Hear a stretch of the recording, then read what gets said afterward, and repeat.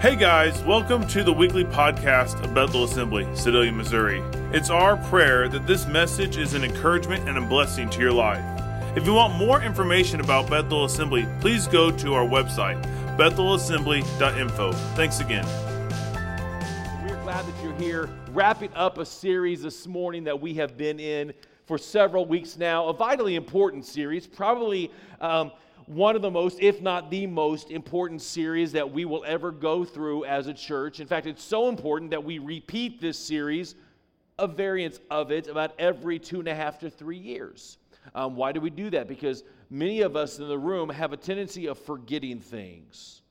So we need a reminder from time to time of who we really are and what we stand for. We need a reminder of the non-negotiables, the things that we will not waver on. So we take time and we process through and rehash through this series. We also go over it again and again because we're ever growing. Bethel Assembly is continuously growing, always seeing new faces. So we got to take the time for every one of us to be able to get on the same page. This morning, our text is found in Psalm chapter 7, verse 8, the latter portion. And David is writing here, and he makes this statement: "Judge me, O Lord, according to my integrity."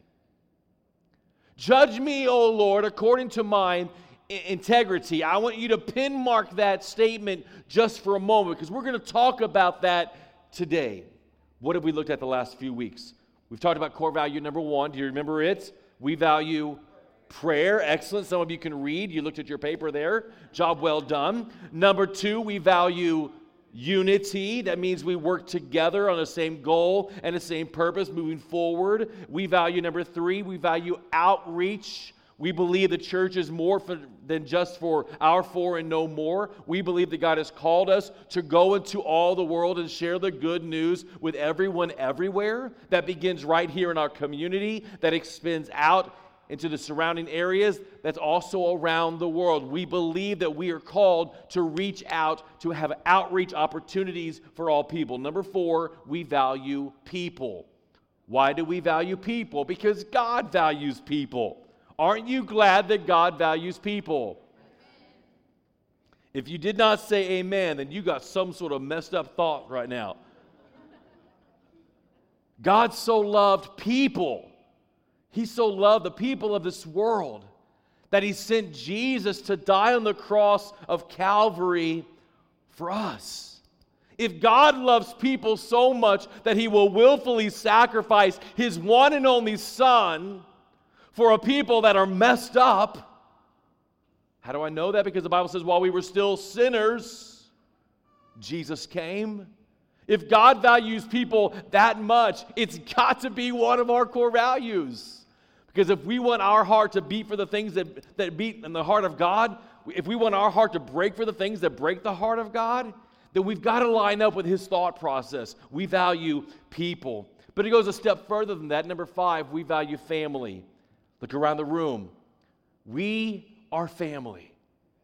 Working together, living life together. That's why we're launching life groups. That's why we have men's breakfast. That's why we have women's activity. That's why we gather together on a regular basis, because we value this opportunity to bond one with another, to sharpen one another, to encourage one another, and quite honestly, sometimes to correct and rebuke one another. Yes? Isn't that what a family does? We've got to spend that time together. Why? Because we value family. And last week we learned core value number 6. We value worship. We believe in worship. That's our communication with God. Yes, we have prayer, and that's the vital portion, but the worship, that gives us that opportunity to forget about everything else, to push everything else aside and look to God. Because when we begin to worship, our entire atmosphere begins to change.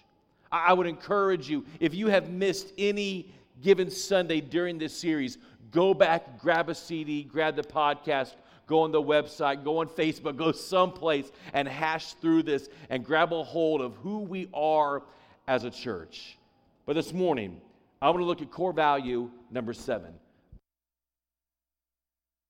Core value number 7, we value integrity.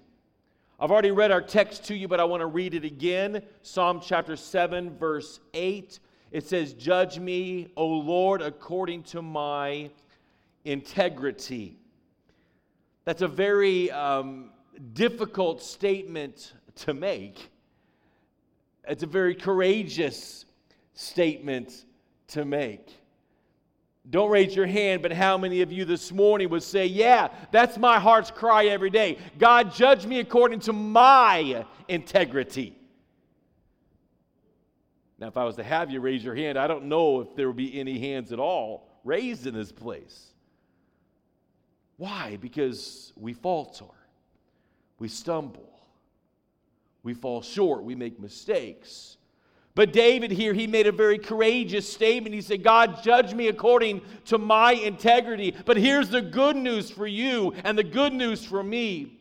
God is a righteous judge, and He measures our integrity. He measures our holiness by His integrity and holiness. You see, we are not righteous because of who we are. We're not righteous because what we achieve on our own. We're not righteous because of what we can do. We are righteous because what He has done for us. Righteousness is right standing between God and between people. See, sometimes we forget about that one between people, but it's important. Jesus Himself said, love the Lord your God with all your heart, soul, mind, and strength. Love your neighbor as yourself. The two are equally important. You can't separate them. So how do we come to that place that we can be in right standing with God and be in right standing with people on a continual basis? How do we get to that place of living a life of integrity and being able to say, God, look at my life. Look at the integrity inside of me, Lord. Search me, O God. Lord, know my thoughts. Lord, know my actions. Lord, know my behaviors. Lord, know what's going on deep inside of me, even the things that no one else can see. Lord, see what's happening in me. How do we get to that place? See, we don't want to just say that on the books, Bethel Assembly values integrity. On paper, that looks really good. We look at that and say, yeah, that's a good church. They value integrity. They stand for integrity. But when the rubber meets the road, what's that look like? Our society has fallen short on integrity.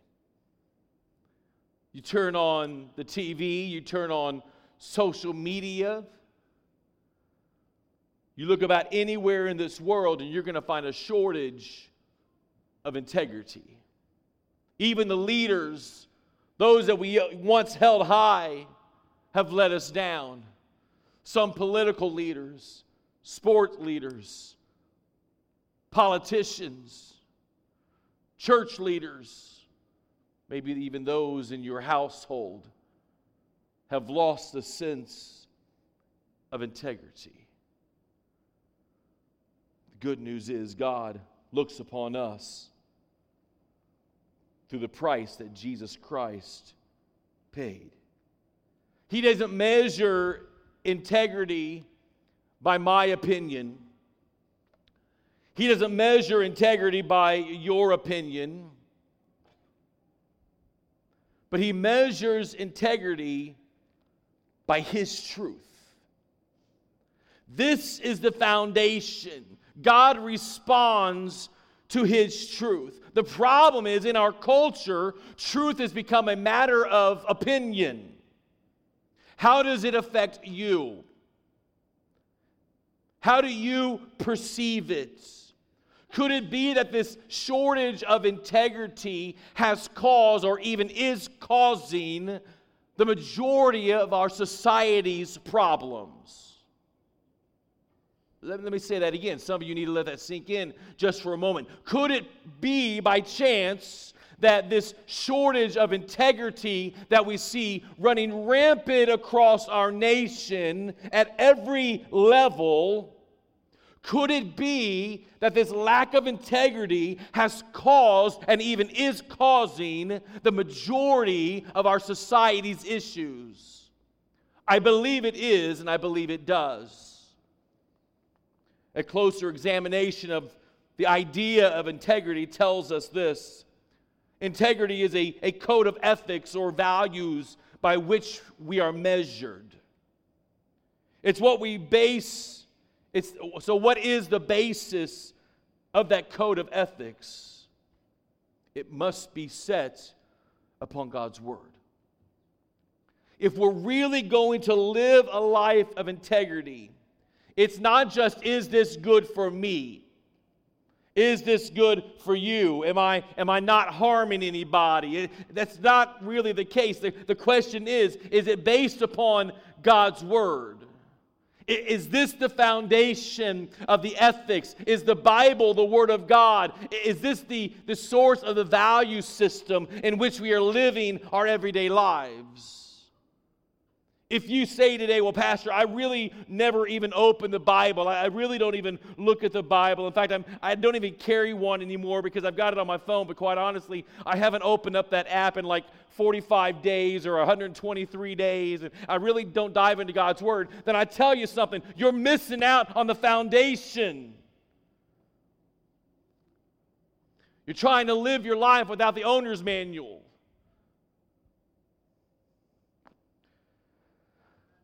Sitting in my daughter's car yesterday. We just got her a car. She turned 16. Pray for us. And we're sitting in her car yesterday, and she's asking me questions. We're driving down the road, and she's asking me questions. Dad, what does this do? And this little thing over here has these initials on it. And what does this mean? And I said, I have no idea. My car doesn't have that. I don't know. I don't understand. And she said, but Dad, you're supposed to know. And I said, do you remember that owner's manual that I downloaded online and I sent you the PDF copy and I sent it to your email and I told you put this in your phone, that way you can kind of flip through and know what's going on? Yeah, look in there. At one point, she was pushing buttons. We're sitting in a parking lot and she's just pushing buttons. I said, you might not want to do that. I've watched enough spy movies to know there is that button that ejects you out of the front seat. I don't think her car has that, but it could. I said, don't push any buttons until you look at the owner's manual. I would tell you the same thing goes in your personal life. You're pushing the wrong buttons. You're going to find yourself ejected out of the seats. You're going to find yourself going down a path that you don't want to go down. Go to the truth. Go to the foundation. Go to our source of ethics. The Word of God. It was Thomas McClellan that once said this: the measure of a man's real character is what he would do if he knew he would never be found out. Well, you didn't say much there. What would you do? To what extent would you go? What choices would you make if you knew that you could get away with it and no one would ever find out? Wow. Another way to say it would be this: character is the way you behave when you think that no one is watching.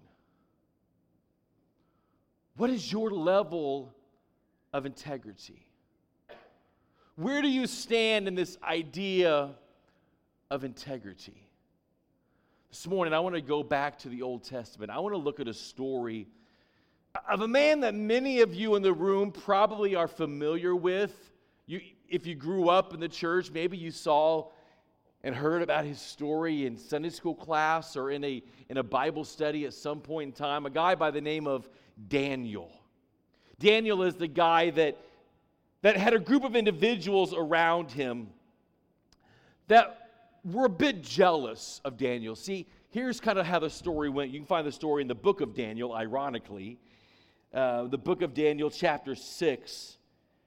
Daniel has been joined together with King Nebuchadnezzar. If you go back several years into chapter 1, King Nebuchadnezzar had some individuals brought to him. He said, in fact, he goes, I want to have some young men that I want to train up. I want to kind of work with them, but they need to be strong, healthy, good-looking young men. So Daniel was a good-looking guy. He was a strong guy. He was a capable guy. And we see Daniel, he was able to interpret dreams, and some great things were going for Daniel. He really gained the king's favor. The king liked him a lot. But how many of you know when you're doing the right thing, sometimes, many times, there are people around you that aren't going to like that? They become a wee bit jealous of you, and that's kind of what was happening in Daniel's life. So these individuals went to the king, and they said, hey, king, here's what we want you to do. And they didn't share Daniel's name, because if they would have done that, that would have messed up their plan. But they went to the king, they said, king, here's what we need to do. We need to set up a law that says that no one can pray to anyone else but to you, because you're the king. I mean, you're the man. You're the big man on campus. We need to honor you. We need to look to you. We need to worship you. And the king suddenly had a big head moment. He said, oh, guys, what a great plan. Right? But here was the problem. Daniel was a man that loved God with all of his heart. He was 100% dedicated to God. And in the midst of this story, we're going to find that there are two foundational ingredients to the bedrock of what we need in our individual lives and corporately as the church, as we look at this idea and dive into this idea of integrity. So they convinced the king that this is a great idea. The king signs it into law. As the story goes on, because Daniel was honoring God, Daniel continued to pray. If you remember the story, the guys went by and they saw Daniel praying. They're like, we've got him. And they went to the king and said, man, king, there's somebody that is disrespecting you. There's somebody that's going against your law. There's this guy that we just saw that was praying to somebody but you. And the king's like, what? Who in the world could that be? And they said, it's your man Daniel.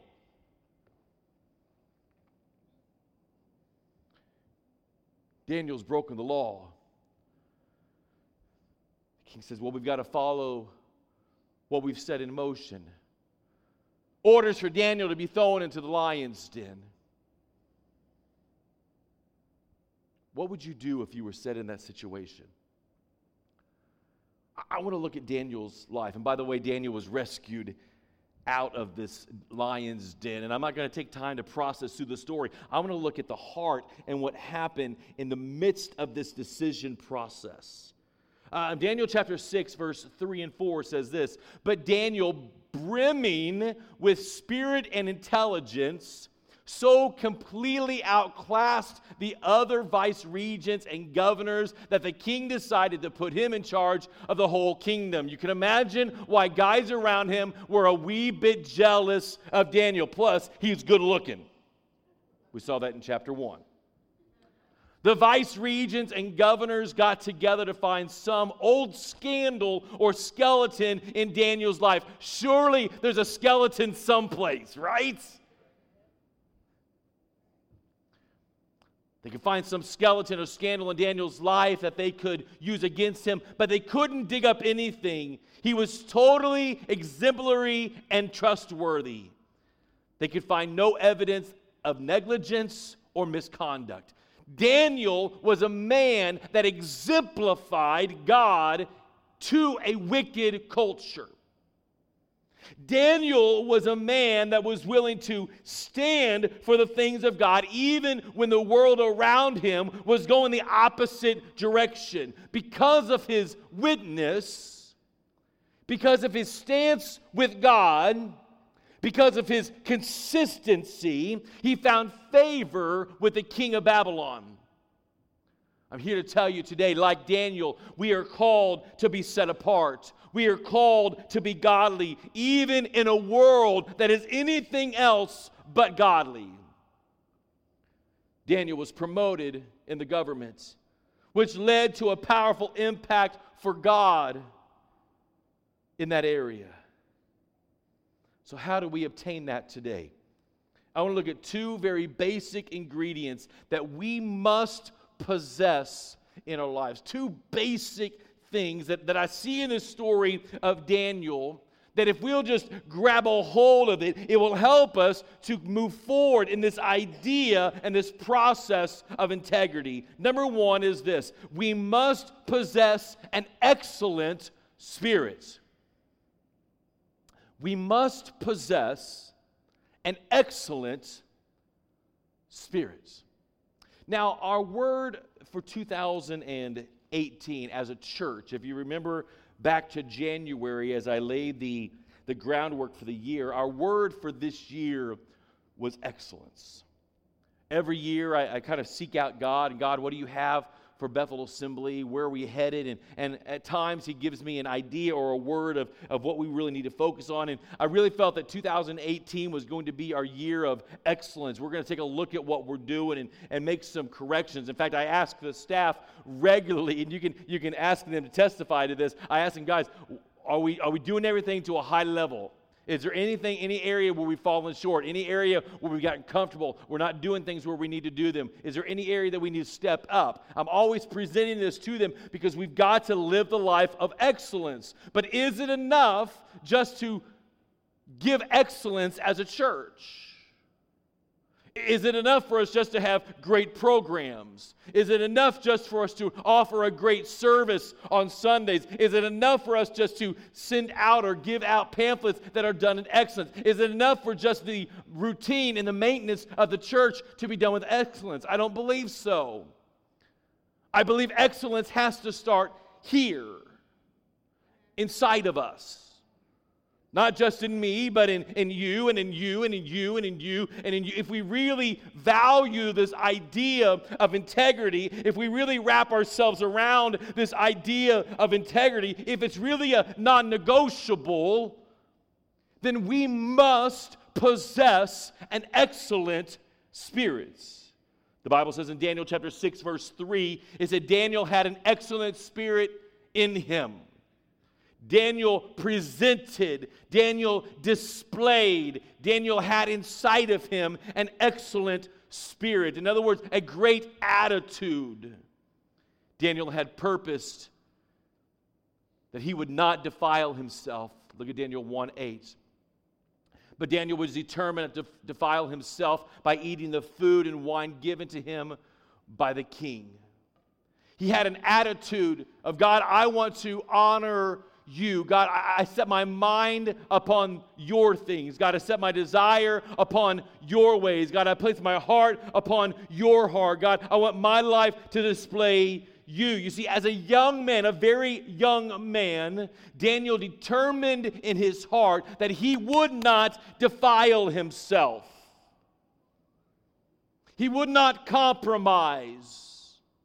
He would hold his relationship with God at an excellent level. He wouldn't become mediocre or average. He wanted to be above reproach. Daniel was a man of integrity. And I ask you today, can you make this kind of cry in your life? Lord, I do not want to defile myself. Lord, I don't want to compromise. Have you determined in your heart to remain the man or the woman that God's called you to be, to hold on to the standards of excellence and integrity? See, between Daniel chapter 1, when Daniel was a young man and the king chose him, until Daniel chapter 6, I'm told that almost 60 years has transpired. 60 years of Daniel holding on to this excellent spirit, of Daniel holding on to this determination, this attitude that I want to please God. There was no error to be found in his life. There was no error in his religious walk. There was no error in his dealings with the people. There was no error in his dealings with the government. He was above reproach in every way. He had raised the standard. Why? Because he was determined in his heart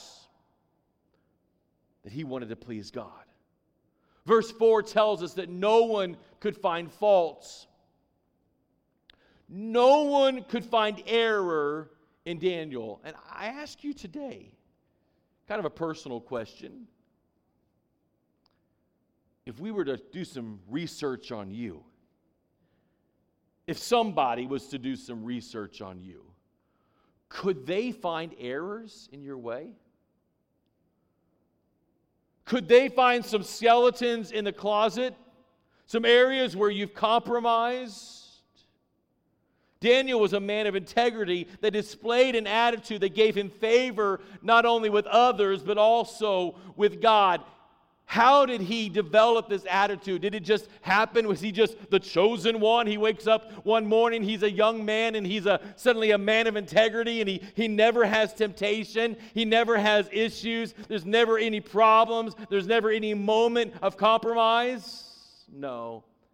See, Daniel developed this attitude because of our core value number one. Daniel was a man of prayer. Daniel chapter 6, verse 10 says this: Daniel knelt down on his knees 3 times that day. What day are we talking about? This is the day that declaration just came out that no one could worship any other god or any other person but the king. What does Daniel do? I got to go pray about this. The Bible says he knelt down on his knees 3 times that day and prayed and thanked and gave thanks before his God, as it was his custom since early days. He knelt down 3 times that day and gave thanks to God. This was part of his routine. This was part of his life. This is part of what he did. This is what brought Daniel to that level of being a man of integrity. Now, this wasn't just 3 times a day, breakfast, lunch, and dinner. This wasn't just, now I lay me down to sleep. But Daniel took the time to seek the face of the Lord. Look at this. In verse 10 it says this: he prayed 3 times a day, just as he had always done, giving thanks to God. Then the officials went together to Daniel's house and found him praying and asking for God's help. He sought the face of God. He cried out to God. He believed that God was the only one that could meet every need in his life. He knew that God was the source, the foundation, even when it meant the possibility, you ready for this? Even when it meant the possibility of being thrown into the lion's den. Daniel chose to remain faithful to his integrity. See, Daniel's prayer accomplished a couple things in his life. Number one, it did this: it developed his attitude toward God. Daniel's prayer life, it developed his attitude, his trust, his reliance upon God. It's something he did. He had a regular communication with God. For 60 years, we see here that Daniel spent time in prayer. Beginning in chapter 1, I will not defile myself. And now in chapter 6, almost 60 years later, in the face of being thrown into the den of lions, he says, I've still got to pray to God. Because here's what he discovered. The more he talked to God, the more that his love for God grew. Wow. The more that he cried out to God, the more that his love for God grew. It grew to the point that he would say, God, I'm willing to do anything for you. But also, the more that he talked to God, the more he trusted God. Why is that? Because the more that he knew about God, the more he loved God, the more that he knew that God would never fail him. that God would never abandon him. Before he was ever thrown into the lion's den, Daniel's heart was already prepared for what would or would not happen. If the lions killed him on that day, okay. If God spared him that day, okay. See, the mark of a mature Christian, and this is hard, let me just be straight up and honest with you, is saying this: God, I will trust you whether you deliver me or not. That's hard. It sounds really good on paper and on the screen. It sounds really, really good. God, I will trust you whether you deliver me or not. But how do we come to that place? How do we come to that place of total dependence upon God? Seek first the kingdom of God and his righteousness. Cast your cares upon the Lord. God will never leave you or abandon you. The battle is not yours. Victory is yours. Lean upon God. Lean not on your own understandings. Trust in him. He'll make the path straight. How do we come to that place? Continuously come back to the feet of God. Lord, it's not me, God. It's not about me, God. It's not my heart. It's not my desire. But Lord, I want more of you inside of me so that when the obstacle comes, God, when the problems come, God, when the possibility comes, God, I will continue to stand for you. What would you do? Suddenly a decree comes out from the government that says, from this day forward, you can't worship God. From this day forward, the only one you can pray to is the governor, president, the mayor, whatever. But not God. What would you do?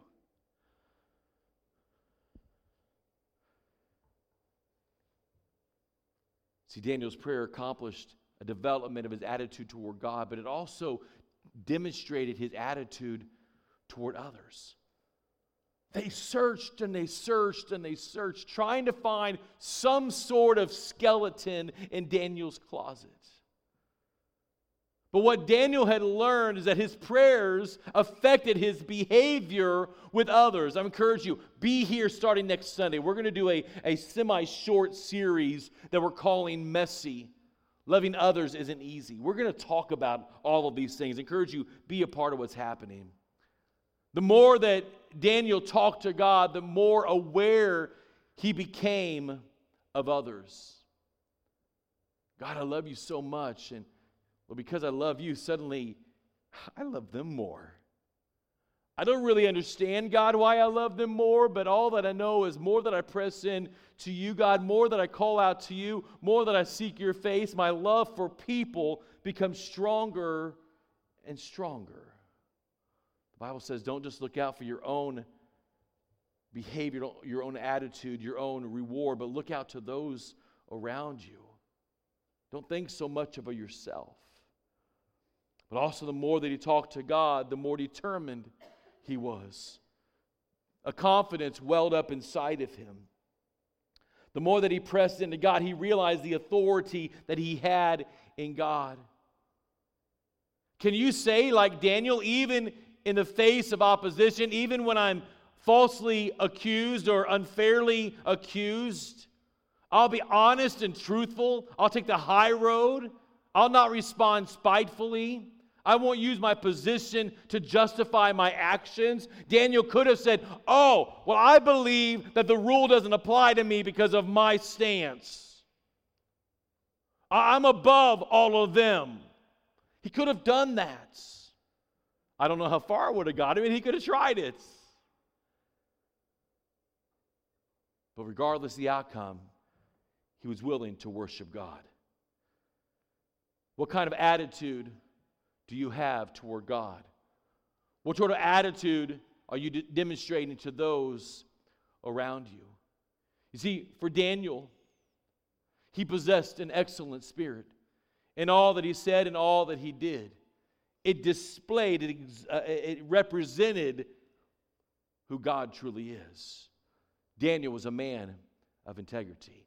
The second ingredient that I see very quickly is this: we must always be faithful. Look at your neighbor, say always. Now, I could have said we must be faithful, because in that we would allow for some sort of loophole. Have you noticed that our society looks for the loophole?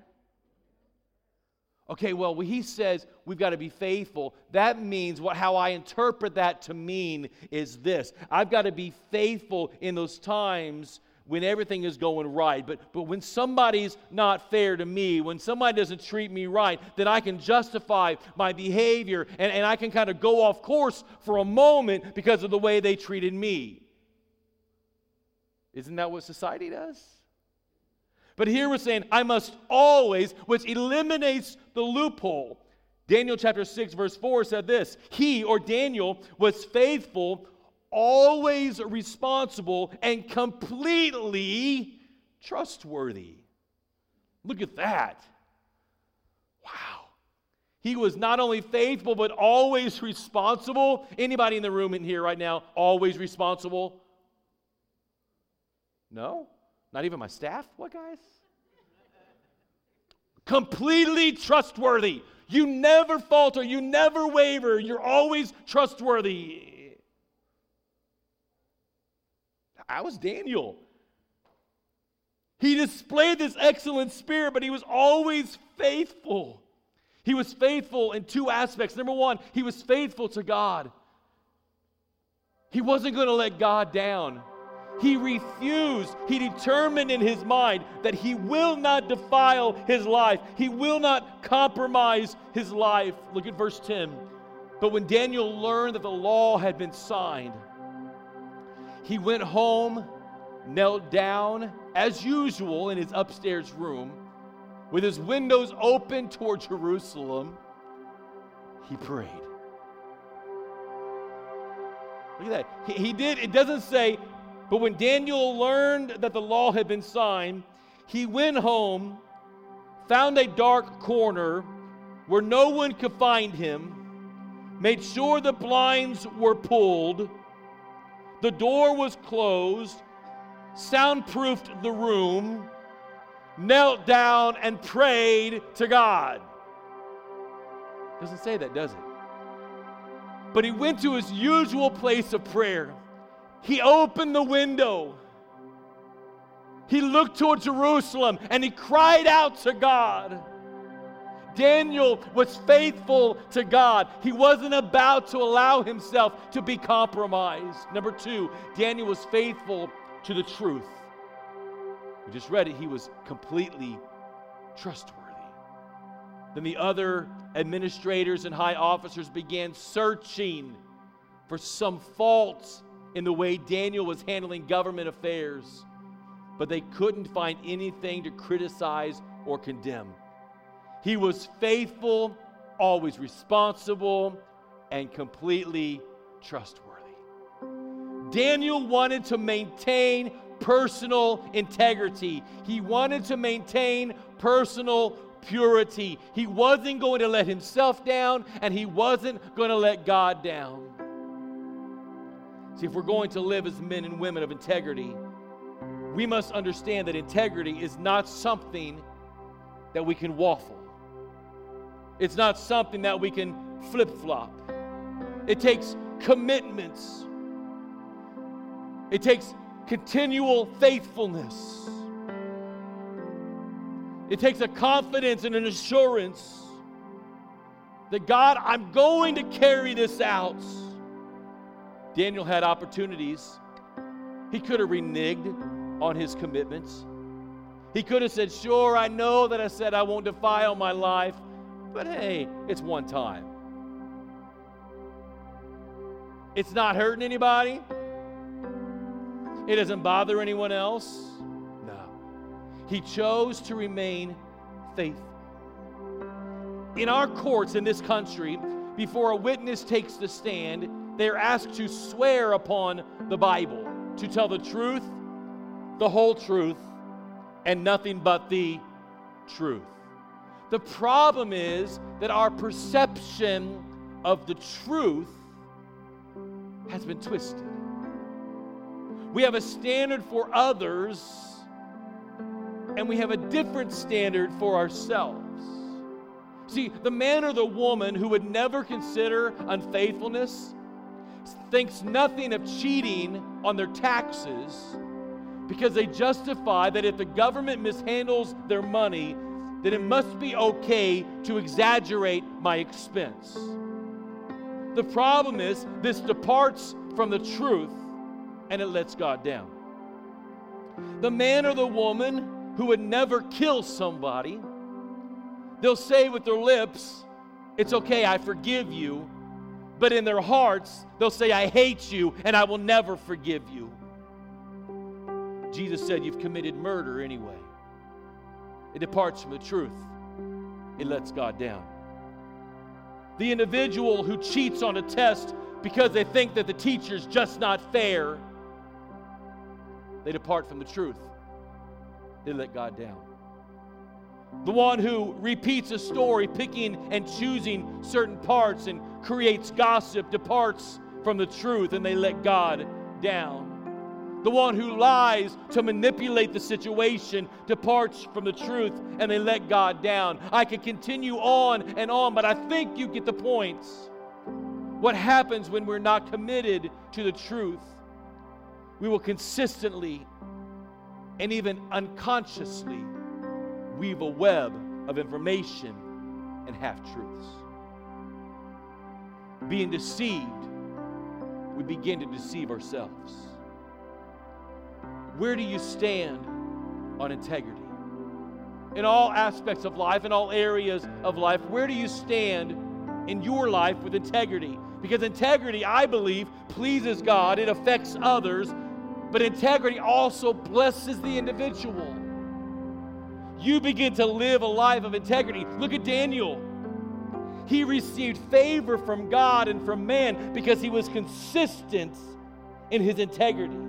He was always faithful, completely trustworthy, dependable in every situation, never compromising, never living a half-truth.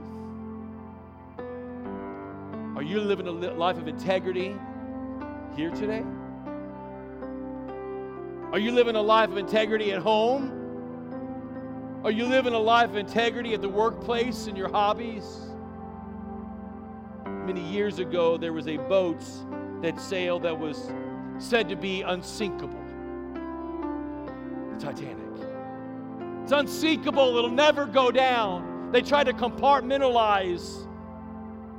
They had large walls. It was supposed to keep everything safe, but the problem is water got into one, which got into another, which got into another, which caused the ship to sink. Some of us are saying to ourselves, if I just compartmentalize myself, if I have my church self and my work self and my home self and my community self, I compartmentalize every area of my life, then I'll be okay. But the problem is, once the destruction begins, it'll continue to feed across the way. Are you willing to live a life of integrity? Because integrity is a willful choice by you to do the right thing.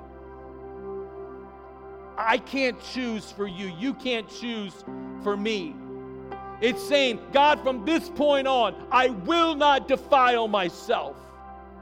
God, from this point on, I will not compromise the truth. But God, I walk this path with you. What about you? Will you take that stand today? Dad, will you begin to be the man that God's called you to be, the man of integrity? Mom, will you lead the way in integrity? Young adult, will you choose today? As Daniel was a young man, he made that choice. Will you make that choice today? God, I want to be a man, I want to be a woman of integrity.